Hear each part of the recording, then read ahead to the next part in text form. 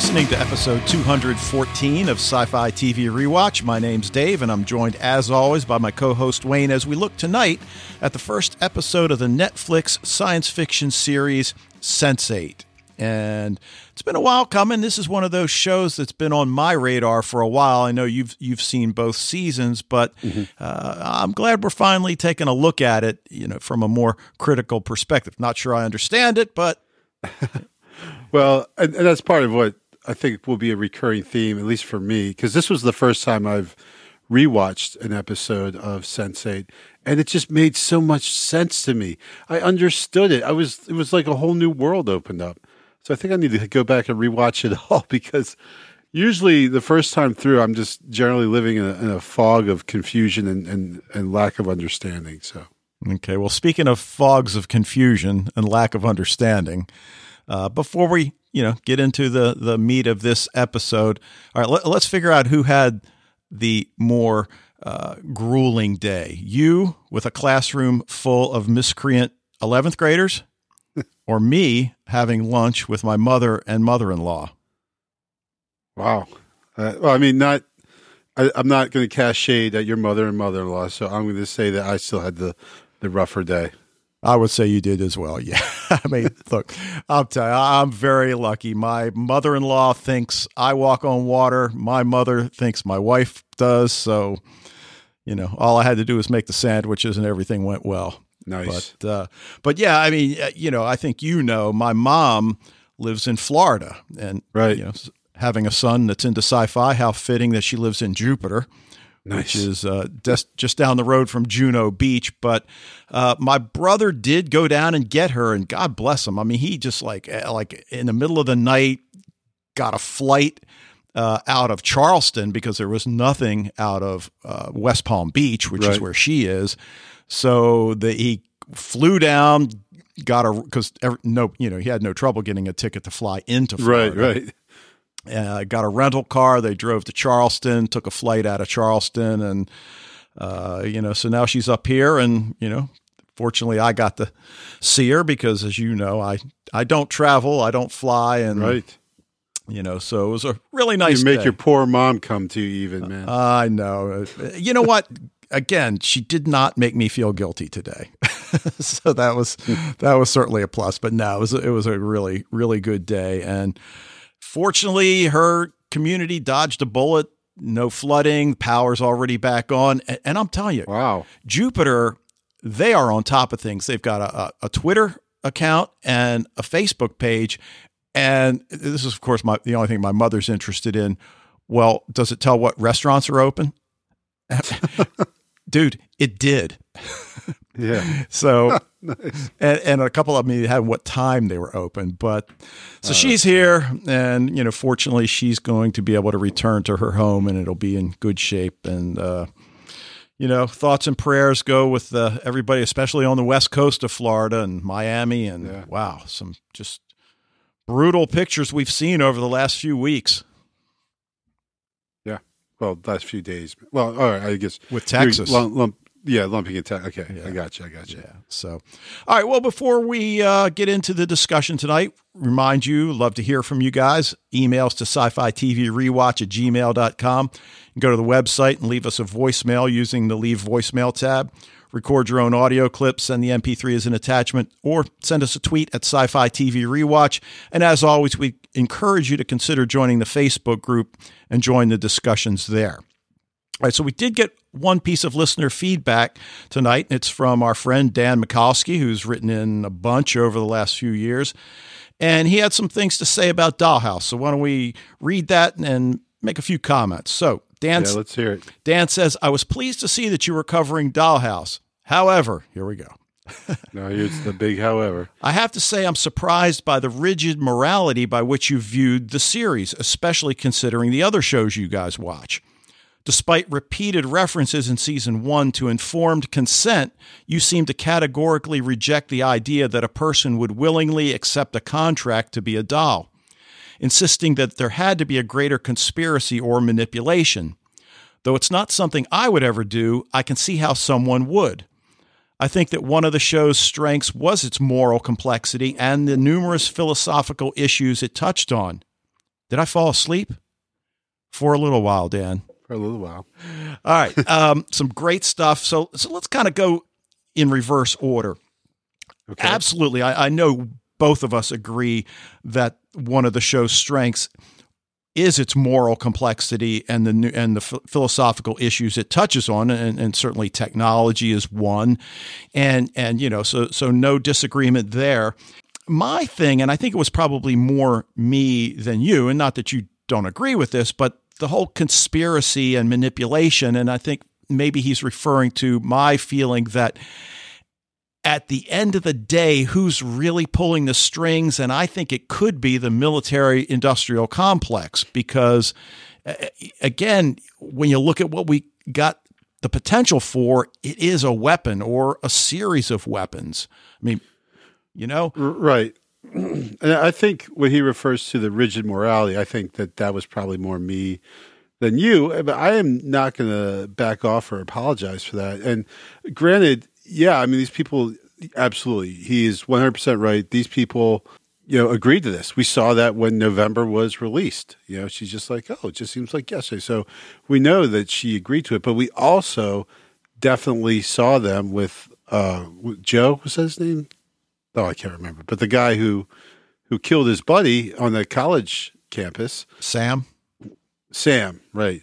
I think we take turns forgetting that. I was thinking the same thing. We see them taking advantage of a situation, and it really looks like with Caroline as well, they were taking advantage of a situation where the person was desperate, and so they come in to, they swoop in out of their desperation. So while they are not putting a gun to their head, true, and forcing them to do this, there is definitely some manipulation going on there. And it just the whole concept just, I'm sorry, it bothers me. It bothers me how, but then again, it bothers me, I guess, because I like Adele DeWitt. I like Topher. But on the morally rigid side of me condemns them and says, well, how can you like these people? They're awful. This is, little better than slavery. It's prostitution, So I don't know. I mean, you're right. There is definitely it is a very complex world. Right. And I said, part of me says I should hate these people, but part of me likes them as well. And in the end, I'm going to root for them to win out. Well, they are great characters and great actors as well, as we've said many times. But the other thing that Dan brings up is the idea of informed consent. And I think it was either last week or the week before that I think I touched on that a little bit, in that I just wonder how informed they actually were. And we wonder whether or not, had the series gone beyond 2 seasons, that would have been something that's brought up. Because, I mean, we see Caroline as she's in anguish over whether or not to accept Adele DeWitt's offer, in the pilot that actually aired. So on the one hand, we know she's really torn as to whether to accept it. But at the end, are they really informing these people that you are going to be sexually used a number of times during the course of your 5-year term? And if that's true, then would these people still sign up? Obviously, some would. Right. I almost get why they dodge that, because if that's something they don't tell them, then we categorically would condemn DeWitt and Topher and think of them as nothing less than absolute monsters, right? If they didn't tell them that.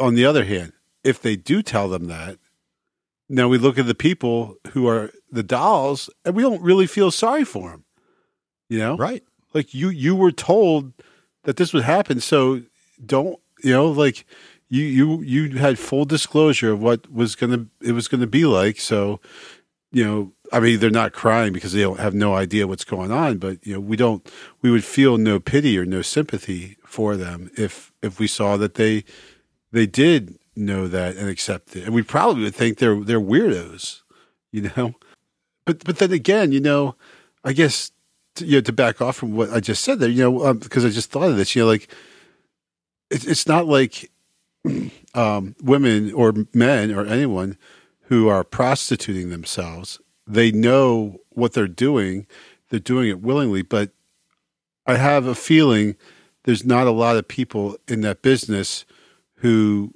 like chose that, like they ended up there probably through, things that if they maybe, had to do it again, maybe they wouldn't. Sure.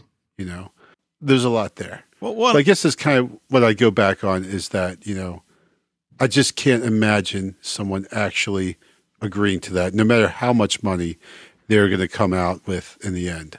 Well, and I think the ambiguity, as you say, that we don't really know whether or not they were told the full scope of what was going to happen is part of the appeal of the show. The fact that we don't know, and it does impact the way we look at these characters like Topher and DeWitt. But either way, great comment, Dan. And, and that's, I guess, what's so great about this show is that there's so much to think about on so many levels and about so many issues, as he points out. So, all right. Well, speaking of other great shows, I don't know if you noticed, and I feel badly that I didn't message you on Facebook, but Con Man, which is obviously the series, was running on Sci-Fi. Yeah. Was it just season 1? It was just season 1.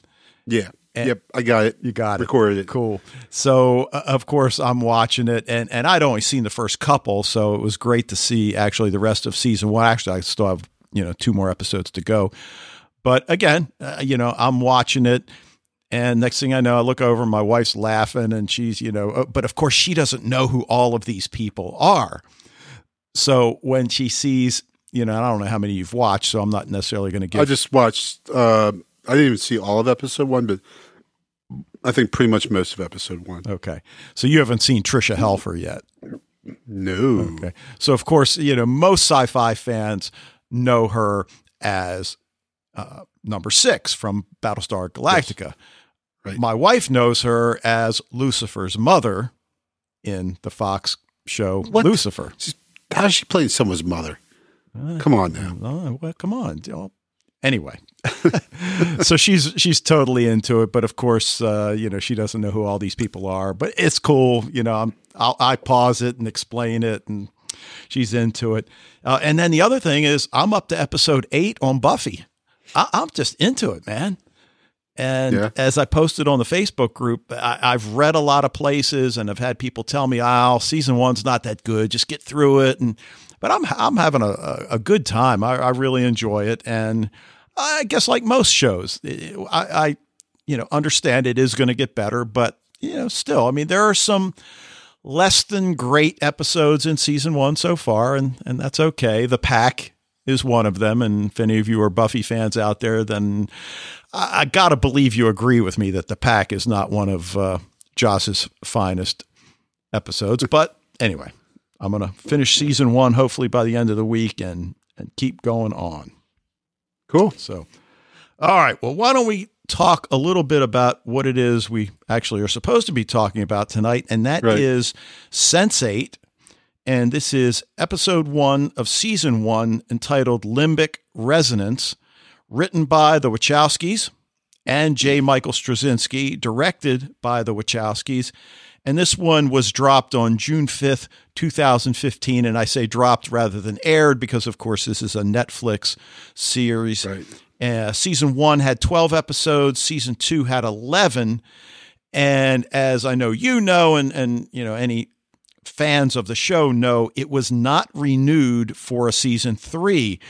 But there was a pretty big outcry on social media, and Netflix basically gave in and is going to give them a 2-hour series finale that's going to air sometime in 2018.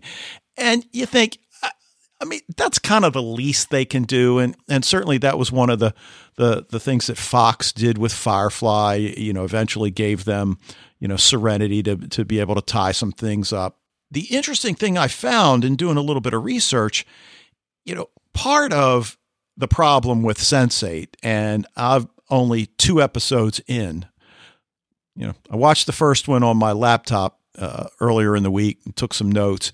And then I bring it up on the big TV to do a rewatch and, flesh out my notes a little bit. So, of course, my wife starts watching it. She's into it. So we get to the end of the episode and, I stop Netflix and she's like, well, what are you doing? Well, we're only going to talk about episode 1, so I don't want to know what's going on in episode 2. And she just gives me that stare. Like, are you kidding me? Right. I'm like, okay, I guess I can. So anyway, so I've seen episode 2 as well. Okay. But I know, you've seen the whole thing. But what I found interesting, season 1 cost $4.5 million per episode. Per episode, yeah. Season 2 was double at $9 million per episode. Yeah. And to give it some perspective, Game of Thrones, they spent $10 million. The Crown, which is the most expensive TV series I believe I read ever, I have absolutely no idea how, but at $13 million per episode. Now, for all of these shows, part of that is the salary they pay to the actors. Sure. But not for Sense8, really. Well, though, there's some pretty big names in there. Right. But when you get down to it, you understand that $9 million is a lot. And, that is a lot of money. And the viewer numbers are a little more difficult to get for Netflix than obviously the over-the-air stations or the cable stations. But I think to a certain extent, the cost became prohibitive. But so yeah, no question. And we have to be careful when we start criticizing Netflix, because Netflix is the place that is resurrecting television shows that people love. So, when Sense8 got canceled, it was it was shocking. It was right after season 2 dropped as well. I think it was pretty hot on the heels of that. So that, because it is a great show. It is a very, very good television show, but it's super expensive. They shoot it all over the world.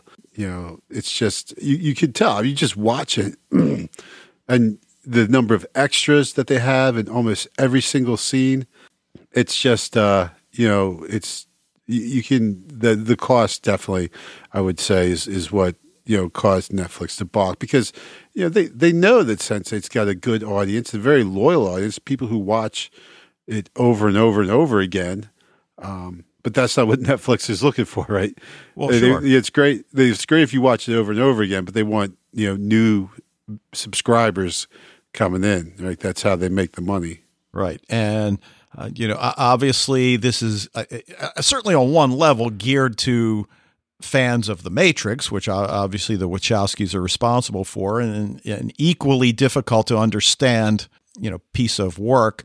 But just this whole idea of limbic resonance, which is the title of this episode, the idea that the capacity for sharing emotional states arises from the limbic system of the brain. So at the heart of it seems to be that, because the whole first episode, we start to piece some things together. And one of the things that Wayne and I talked about before we started recording tonight, how much should he reveal about what he knows? And as he said, he's going to still try to keep it, pretty spoiler light here. Make a few points, but right. I'm not going to reveal anything that A, you can't already see happening, or B, is just a major plot point, Okay. So. Well, I think a great place to start is with the 8 individuals who are clearly facing some sort of shared memories or experiences, because at the beginning, we're not exactly sure what's going on. So the only actor of these 8 that I really recognize is the guy that plays Will, the Chicago police officer, Brian J. Smith from Stargate Universe, which I watched, both seasons of that. The other thing, and maybe this is something you can verify, but what's the connection? I mean, is there something about each person's past that's maybe opened up their emotional state to be receptive to these kinds of things, because clearly his father was a police officer as well, was wounded in the line of duty, and is just a piece of work, right?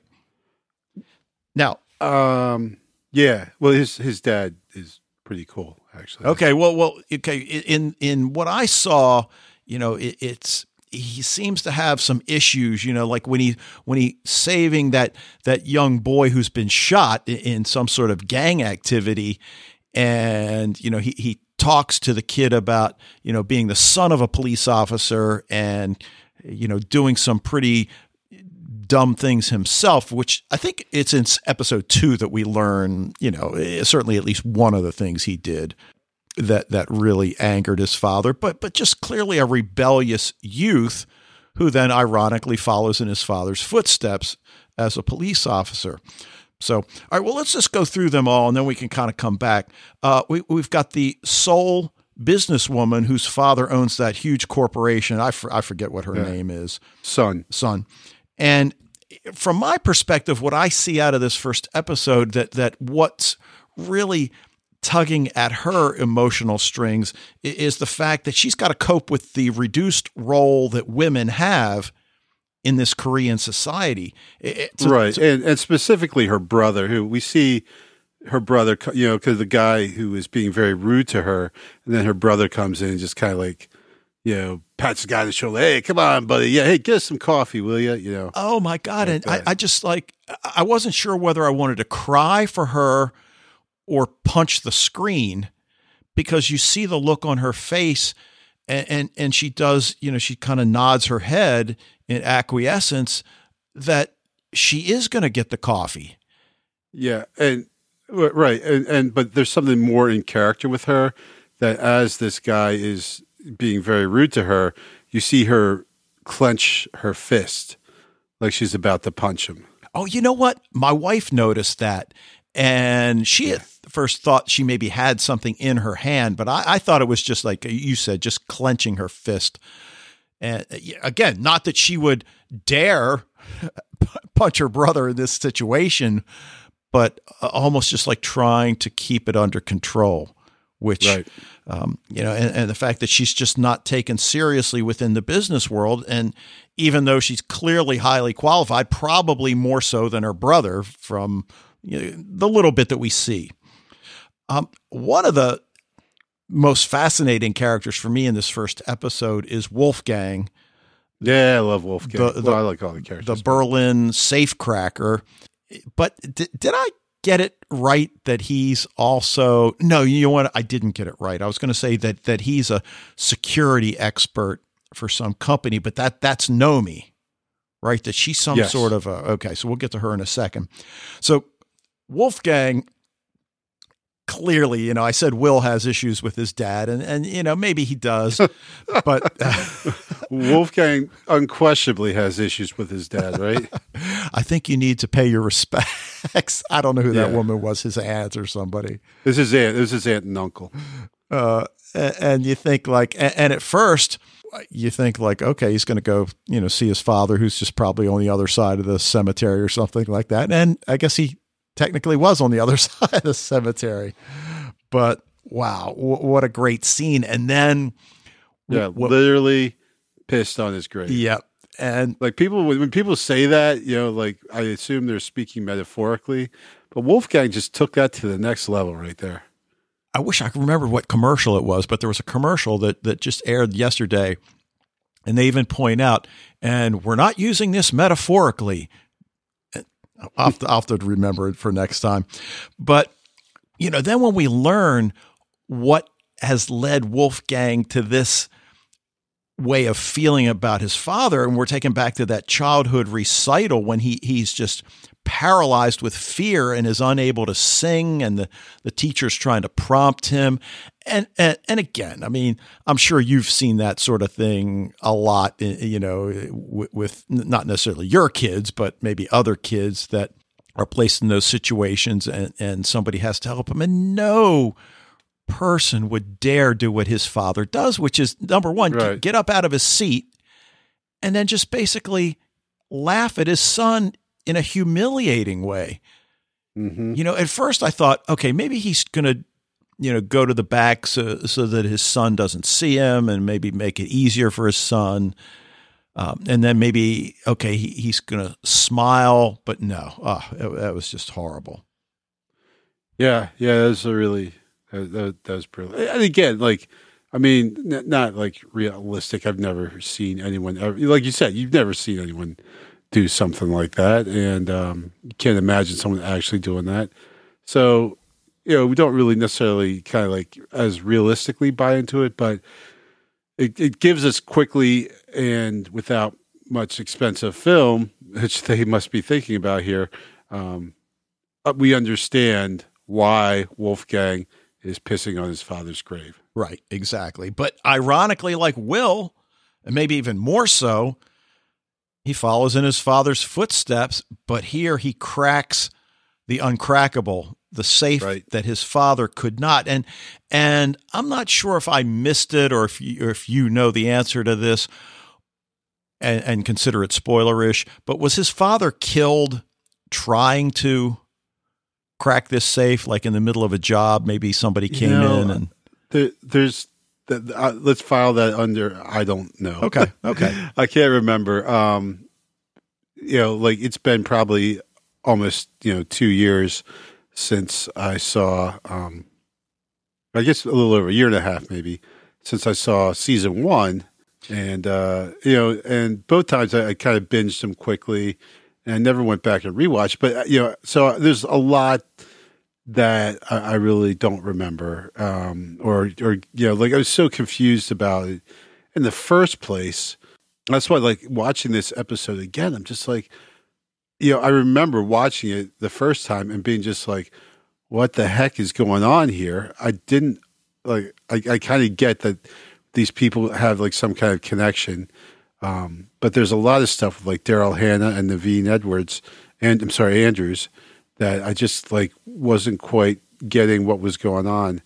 But going back and watching it the second time now, it was like, oh, I get it. I understand. Oh, I understood it so much better, so much more. So, all right, well, good. I think this is really a show that almost demands a rewatch. It's so complex, and the plot, and you're following 8 different stories. So it's really hard to keep a lot of it, together, I think. Yeah, no question. And just to make sure I'm clear on something.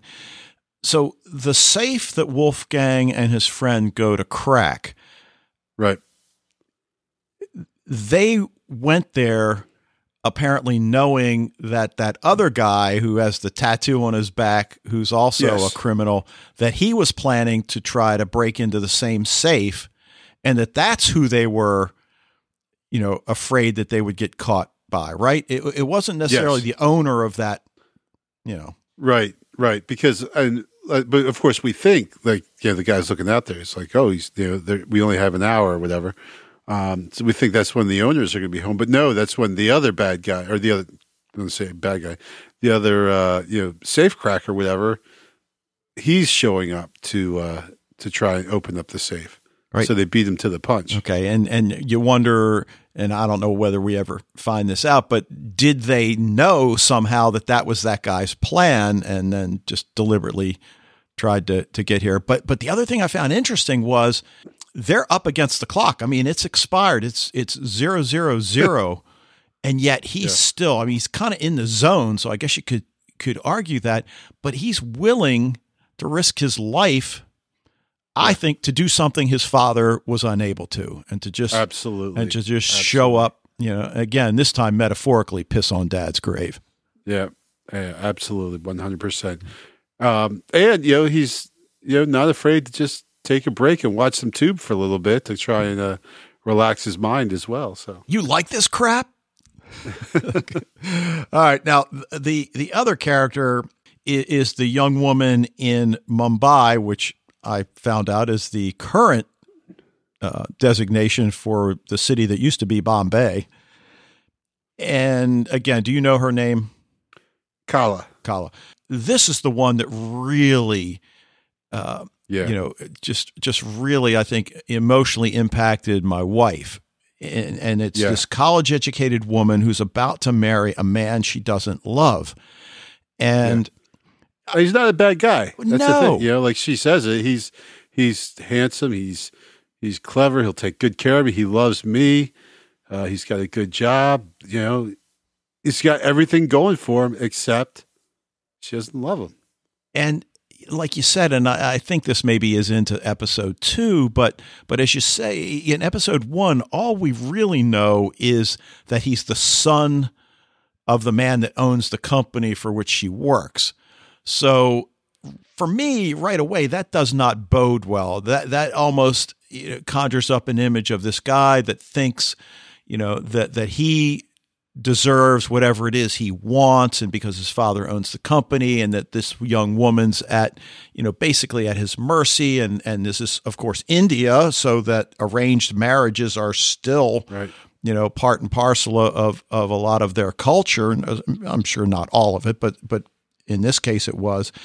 So for her, this fear of disappointing her parents, and her parents seem like the two sweetest people in the world. Yeah. Exactly. And and you see that she says, well, when we got the offer, my parents were so excited. My dad was dancing around the house, and and she had no choice really at all in this, because her parents were so happy, because from their perspective, it's not a selfish thing per se. I mean, maybe their family stature is now raised a little bit, but really it means that their daughter, she doesn't have to worry about it. She's taken care of, right, for life, Well, and I found it really compelling when she tells her father, look, you sent me to university to get an education, not find a husband, which probably isn't entirely true. Yeah, right. As much as she'd like but to think you that. look like her, you get a husband anywhere. So, well, I understand that. And I think once we really learn about who the husband or her potential husband really is and what he seems to be about, I guess it makes her dilemma that much more difficult, because he does seem like a really nice guy, even though I'm just going to put this out there. He is. Yeah. He's a really, really nice guy. And it makes her life so complicated because she doesn't love him, but he's really good and he'll do anything for her. He completely loves her, but she doesn't love him, and ultimately she starts loving someone else, and it just makes it a lot tougher for her to deal with. Yeah. Okay. All right. Well, let's go over to Nairobi, Kenya. Yeah. And the bus driver of the Van Dam vehicle. And so clearly this is not something I was aware of, but I'm going to trust the Wachowskis that in Kenya, part of, they don't necessarily have public transportation. I guess they have private contractors, and that the idea is to paint your vehicle in such a way as to attract customers. So he and his buddy who would not take the Van Dam, except for, the people who like the Bat Van, Right. But of course, and then that was a great line. I wish I'd written it down when he talks about Van Dam. It's like, but he doesn't need gadgets. He fights with his fists and with his heart. And, right. And, there's something to be said about that. So, but what we learn about him is that I think what probably really eats at him emotionally is the fact that he's taking care of his sick mother, and not that he feels that this is a burden. He's clearly happy to do it. His mother knows he's happy to do it, but it's so much responsibility for such a young man. And I don't know if he's just not as young as he appears, but I mean, he certainly appears to be, no, he's 18. He's young. Yeah. He's young. I don't know. I can't remember how old he is, but he's young. So that's got to weigh heavily on him. The dual aspect of it, the fact that he does feel for his mother, who is really, really ill, and then just the burden of responsibility that he's apparently willingly taken on. It certainly doesn't feel as if he is resentful of it at all. So, there's he's great. He's such a great character. And the actor, they switched up actors on this one. Yeah, I read that. They pulled the Dario Naharis on us here. And which I don't even I just like you kind of go back to the beginning. I'm like, that's right. They switched up the guys on us between seasons 1 and 2 because it was a different guy. So all right, we'll return to the United States and San Francisco and Nomi, who's a transgender blogger. And I think she refers to herself as a hacktivist, which I'm still not exactly sure what that means, but it means like someone who hacks into public things or websites in order to as an act of like civil disobedience. Okay, kind of. Okay, but now, as very often happens with a lot of these hackers, once they get caught, some of these really big companies decide to hire them because if you're that good, I want you to help me protect my company. And apparently she's that good.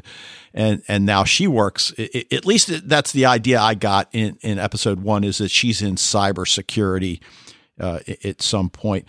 But for her, not that, she has identity issues because she knows who she is. Sure. But and again, I can't remember if it's at the end of episode 1 or if it's into episode 2, but obviously the issues with her mother, who's really the only one we see. I mean, we do see her sister, who seems to be supportive of her choices. I think that's all episode 2. That is okay. So, but still, but yet we certainly see, like as you said, I mean, she is pretty self-confident. But we see also that she is, she's not accepted she's kind of an outcast everywhere. We see even at the Pride Day, people are giving her crap, and I think I can't remember Freema Agyeman's character's name, but her girlfriend. Yeah, right. She stands up for her, and she starts crying because she's like, no one's ever stood up for me before, and that's. We feel like that's totally we get that, right? Yeah, maybe the most powerful scene in the entire first episode, I think. Yeah, it's pretty powerful, right? Because that girl on the blanket was such a bitch to her, and again, I, like you said, look, she's always going to be Martha. Let's face it. Yeah.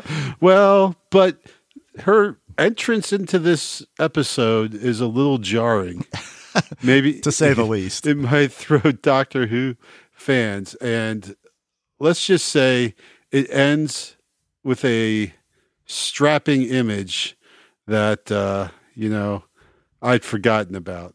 All right, well we'll leave that one there. So clearly we know that Nomi. I mean, she's just being pulled in so many directions. So you certainly can see, what her issues are. And then finally, Mexico City, Lito, who is an actor. Lito! And, I think the first time I watched it, I didn't really notice it, but I think we see a scene, albeit briefly, where he's dancing in a gay bar. I'm pretty sure we do. Again, clearly we see that in season 2. In episode 2. But it might be in episode 2. But yeah.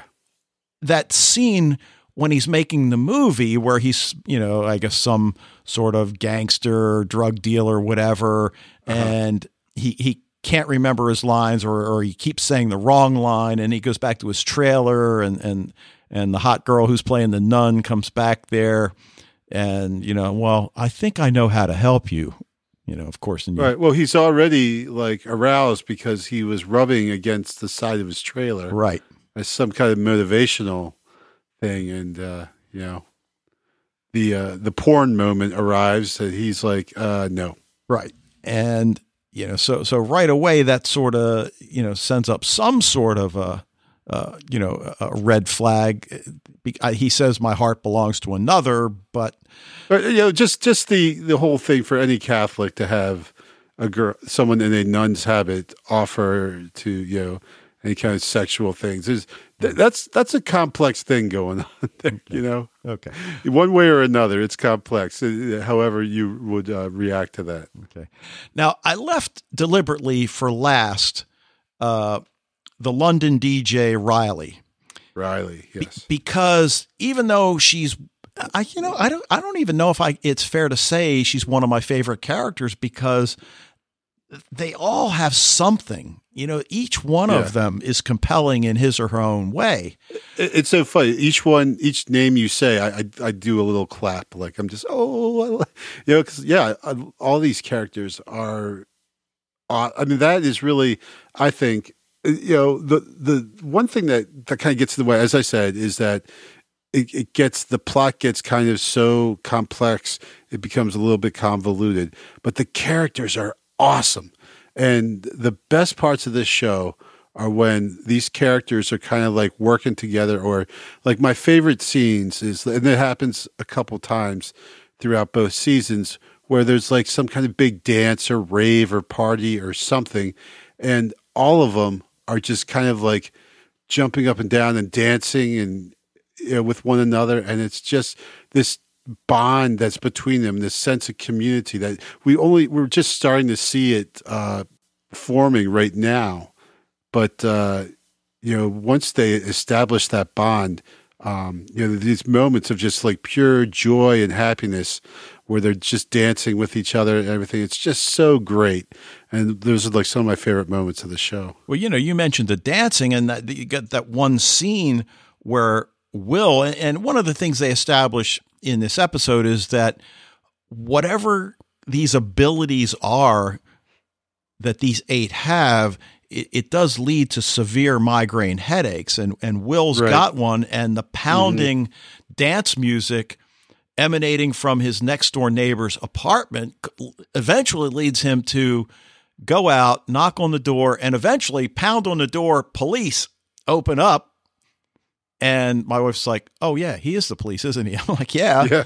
And then he goes in, and it's dead quiet, and there's nobody in there. In fact, there's not even any furniture in there. Right. But we start to make that connection. It's like, oh, Well, and then we see that, Wolf, and then it shows us that it's Wolfgang who's at the rave, and the music is Wolfgang's hearing it, but Will is too. Yeah.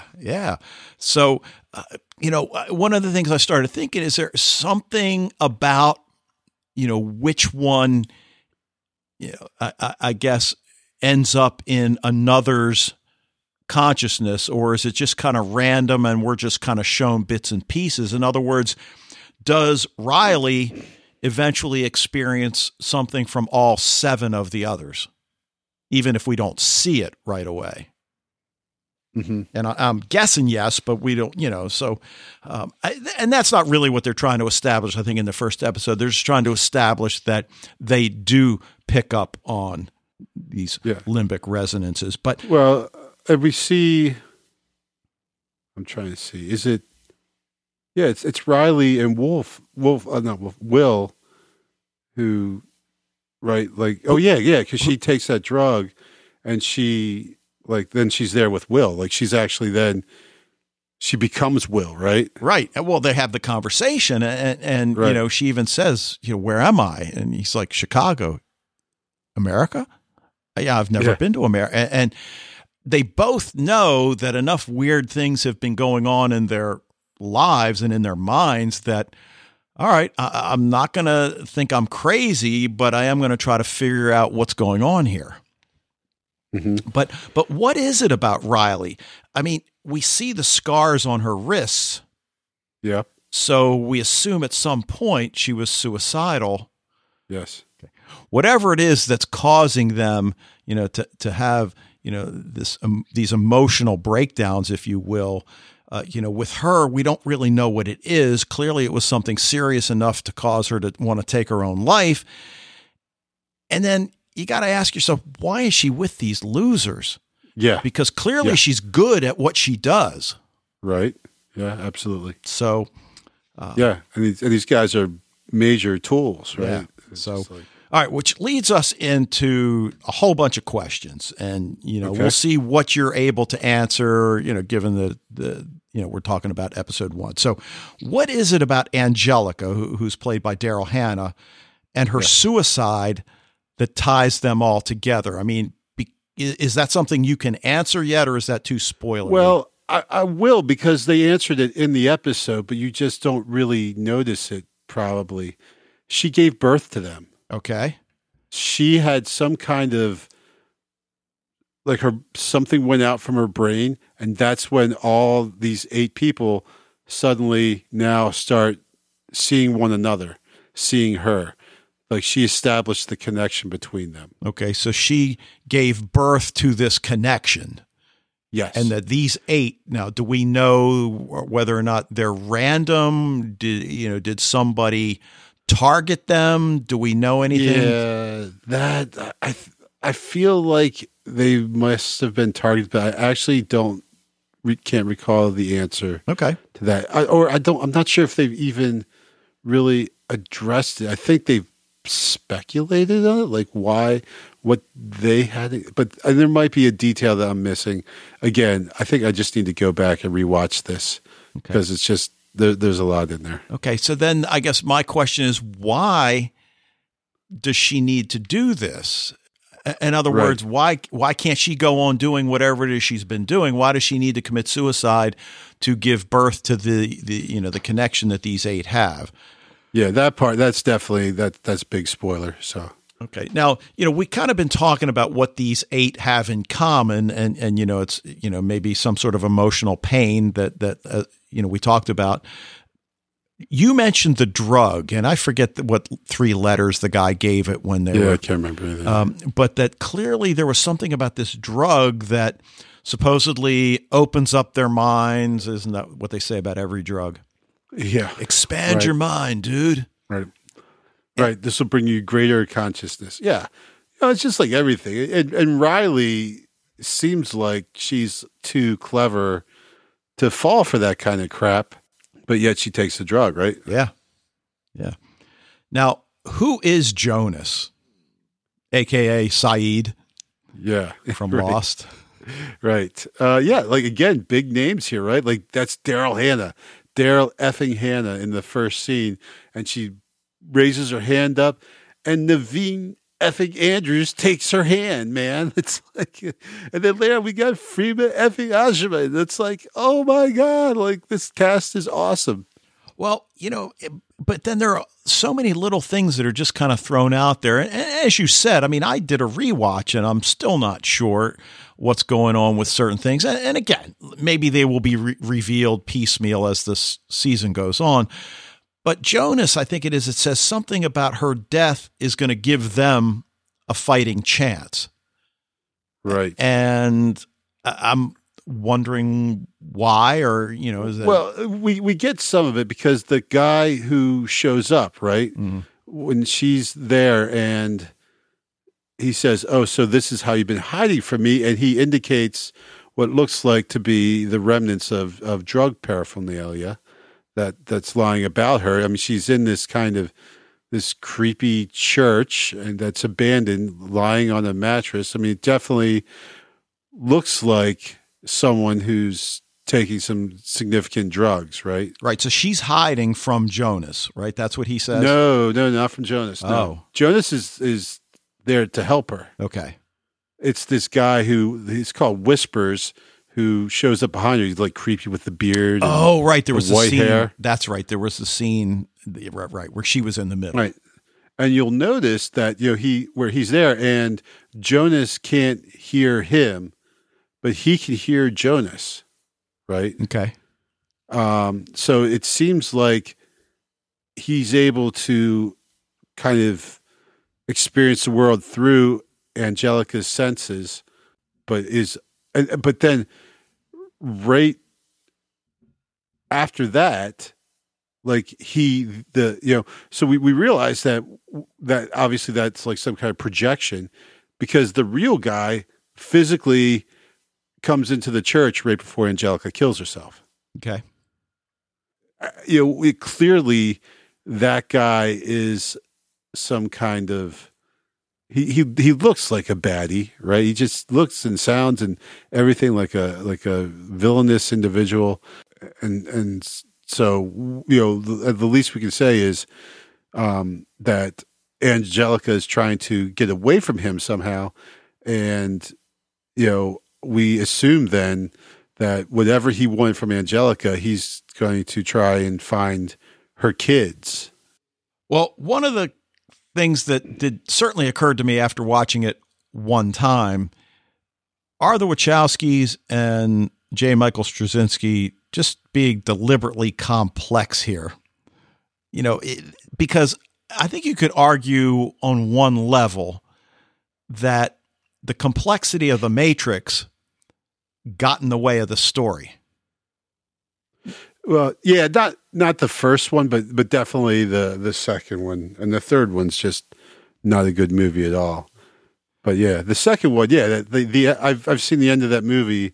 I don't know how many times, and it still doesn't really make a heck of a lot of sense. So, I mean, I think having seen it then a second time and then watching the second episode gave me a lot more clarity to the point where, okay, I'm starting to get it. Obviously, talking to you tonight helps a lot. And I'm assuming once I get to episode 3, is it 8 episodes? Oh no, I said in the 12 episodes in season 1, but I really enjoyed it. I mean, once again, I watched it a second time. I really like all 8 characters. Angelica, she is certainly a character, and then of course Jonas's character are sort of in the background, and there are a lot of, I guess, what we'll call secondary characters, like Nomi's girlfriend, played by Freema. Right. I can never remember how to say her name. Agumon. I'm not sure. Okay, I don't. Martha. I don't know if I've ever actually heard it said, except for in my own head. Yeah. So I don't know if I'm pronouncing it correctly in there. Okay. But yeah, I really enjoyed it a lot. So anything else you want to bring up about this one?